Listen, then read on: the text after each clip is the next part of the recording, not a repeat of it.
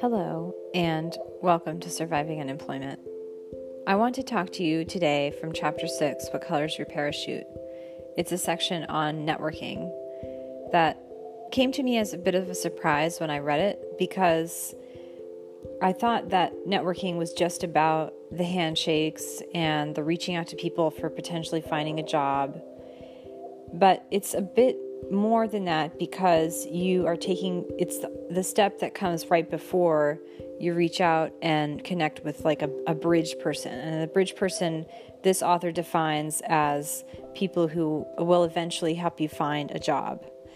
So he mentions this, he has this theory that people are typically pretty shy because they're out of practice of interviewing. And so you're warming up for the employment interview by doing his method, which he calls the PI method. And the first method is the P, which is the warm-up phase, which is kind of a practice field survey. So what does that mean? So he has a chart, and he has different explanations within each chart. So the P is like the pleasure, or I think that's a strange definition, but it's more like you're practicing being comfortable making conversation with any person that you might encounter.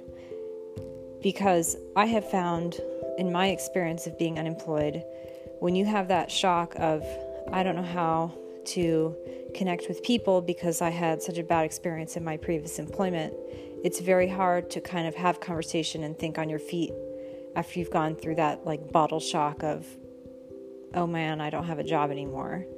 And so the purpose of this part of, the prep work before networking is to get used to talking with people, to enjoy it, and that will allow you eventually to penetrate networks. So this is kind of even before you have an interview, even before you reach out to bridge with people, that will kind of be your gateway into a new company or a new future place of employment. You want to just be comfortable talking to anyone who shares your enthusiasm for a non-job related subject. So one of the examples he gives is a 10-minute little chat with someone who is an employed person who is at a certain corporation that you might be interested in. And what would you ask them? You just start asking them questions and get into the habit or comfort zone of having a spontaneous, interesting conversation about something that they are interested in, or a subject that you're both find it easy to talk about. So if you have a curiosity about a shared enthusiasm, like if nothing else occurs, you can ask, how did you start with this hobby or interest, etc., or what excites you, interests you the most, or what do you find is the thing you like least about it, or who else shares that interest or hobby, or can I go see them? May I mention that it was you who suggested that I see them? He mentions, asking all these really interesting questions that are very helpful to kind of get your foot in the door and get used to having spontaneous conversations with people that they would like. I think that in some extent, I would have taken a step back even before contacting anybody who was at a company, because it took me, I had an activation energy barrier. I needed to get comfortable just having conversations with people.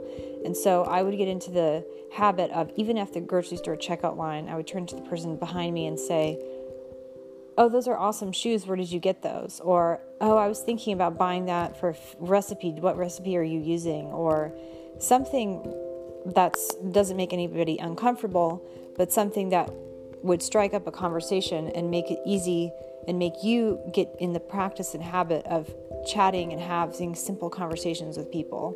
Because if you can do that, then the interview won't feel like something stressful, something nervous. You're going to be fine talking to somebody random that you never met before, and that you're ultimately, without trying to seem too desperate, you're trying to convince them to hire you.